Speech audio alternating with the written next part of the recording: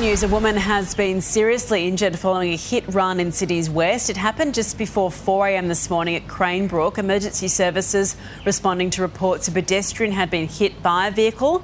The woman, believed to be in her 30s, was treated by paramedics before being rushed to hospital. It's thought she was hit by a heavy vehicle, which then left the scene. Police have blocked Sheringham Road as they continue their investigations.